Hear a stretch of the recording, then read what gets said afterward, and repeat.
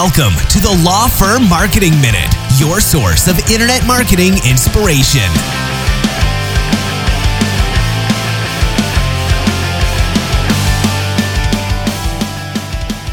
Hey everyone, Mark from Spotlight Branding. On today's episode, we're going to continue our series about key law firm metrics, some of the things that you should be tracking. Some are marketing, some not necessarily. And actually today I want to focus on one of the ones that isn't necessarily a marketing metric, one that's more of a metric that I think is important to your firm as a whole, and that's your average case value.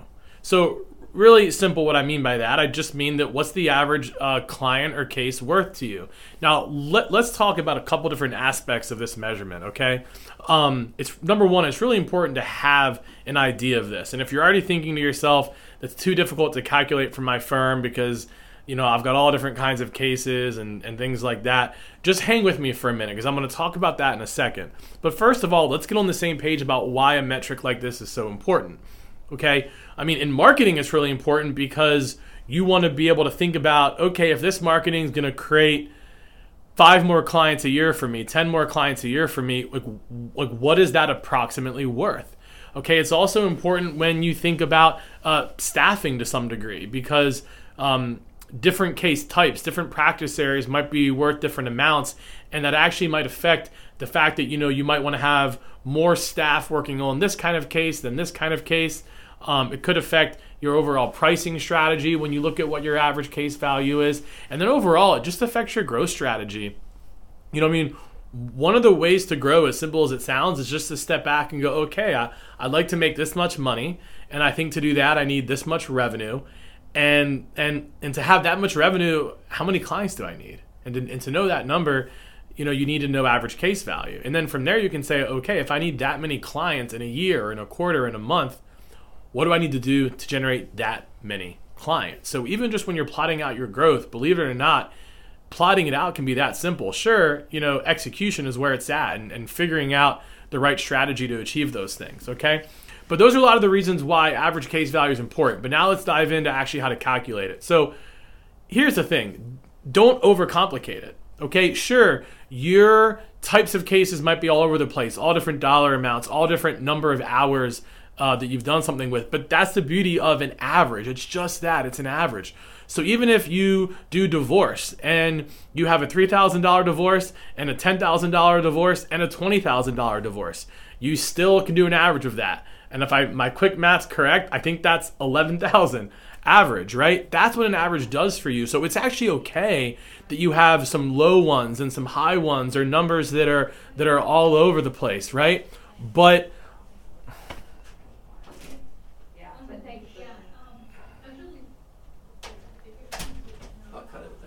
perfect. They didn't do anything wrong, but yeah.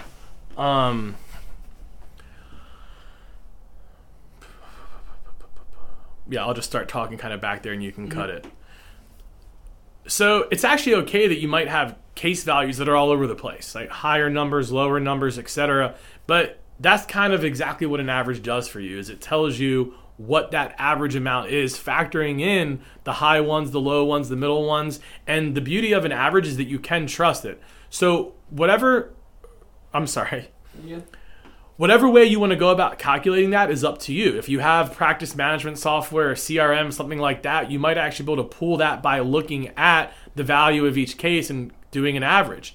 If you can't do that, you want to know the easiest way to get this number? Look at your revenue, maybe from the last year or a rolling 12 months. Get it from your accounting like QuickBooks or whatever you use, and then figure out approximately how many cases that revenue came from.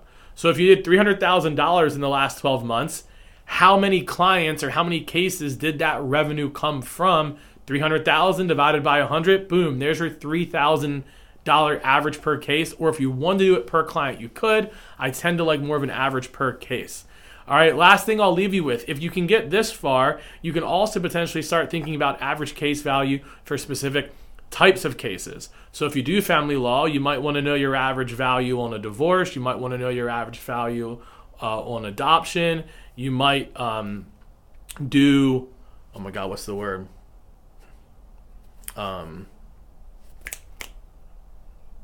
Alimony, and what's the other one? Oh yeah, okay. You You might do some cases around alimony, child support. You might even dabble in estate planning. So you can also start looking at this on kind of a case type.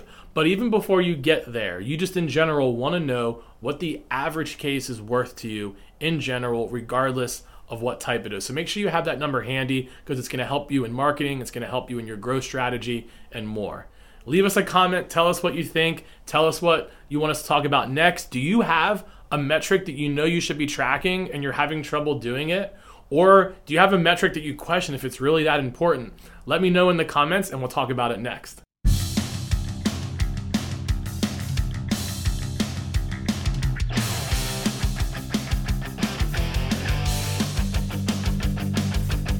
Thanks for joining us. Please visit lawfirmmarketingminute.com for more information. We'll see you next time.